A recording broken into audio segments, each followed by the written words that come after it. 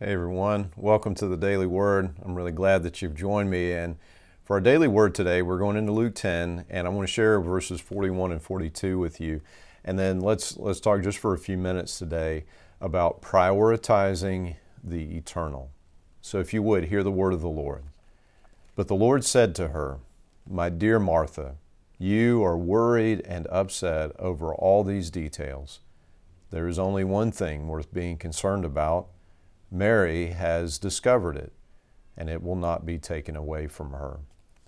So Mary and Martha, who are sisters, are hosting Jesus in their home, and Martha's busy preparing the meal, concerned about all those details. She tries to get Jesus to force Mary to help her rather than sitting there at Jesus' feet listening to him teach. And I'd like to first point out, and I think this is not a small matter, that Mary is seated at the feet of Jesus, and that is in the posture of a disciple.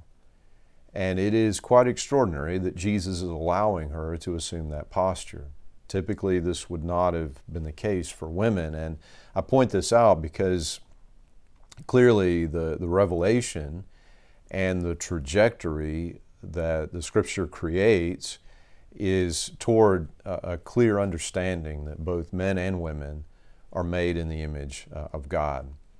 And so not only that, I want to point out, I think this is very much the case as we see from the Scripture, that it's not the case that Martha herself wasn't invited to sit at Jesus' feet and to learn from him and to be with him.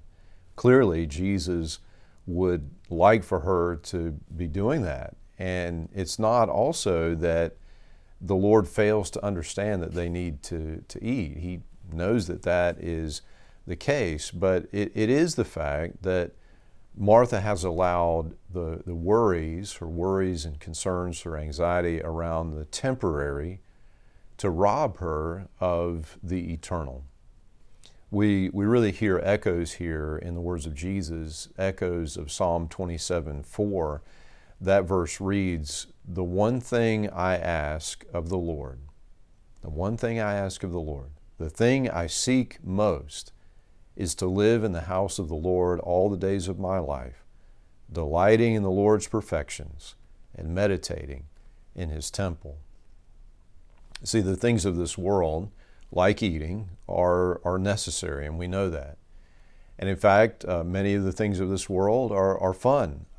If you know me at all, you know I love to eat, and it is quite enjoyable. But the thing about it is that the things of this world, none of it, not one thing, none of it lasts, and none of it can actually fulfill our souls. I've had some wonderful meals, and they've been a great blessing, but none of them can fulfill the soul. The thing that truly delights and satisfies the soul, the thing that fills our hearts to overflowing and fills our minds with good things, is the presence of the Lord. What's mentioned in Psalm 27, both of those things Mary is experiencing there before Jesus, to delight in the goodness of the presence of the Lord, to delight in his love, to secondly meditate on his word, on his teaching. Jesus is the incarnate Word of God, the Son of God made flesh. As he is speaking, he is declaring the divine Word of God. And so she is delighting in the presence of God. She is meditating on the Scriptures, just as we read in Psalm 27. This, in fact, is the one thing needful, or the one thing worth being concerned about. Now, the Lord truly, and this is an act of faith, it is a step of faith, but truly, the Lord does provide for us. He opens doors, He leads us into opportunities, He gives us skills and abilities to use. The Lord truly does provide for us what we need so that we are freed up to seek first the kingdom of God, to seek this one thing needful, that is to dwell in the presence of the Lord, to know Him, to delight in His presence, and to meditate on His Word. And I imagine if Martha had chosen to sit down, to just take a few minutes and sit down at the feet of Jesus, what fun she would have had, what joy would have been hers in preparing that meal, having been delighted, her soul satisfied, her heart filled, her mind transformed and filled with the good things of God.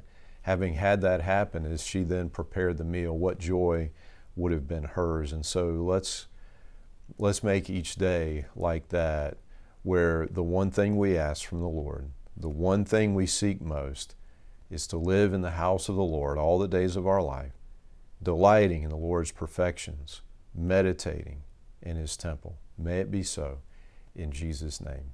Amen. Amen. And friends, until we get a chance to speak again, I pray that God would bless you and that He would keep you.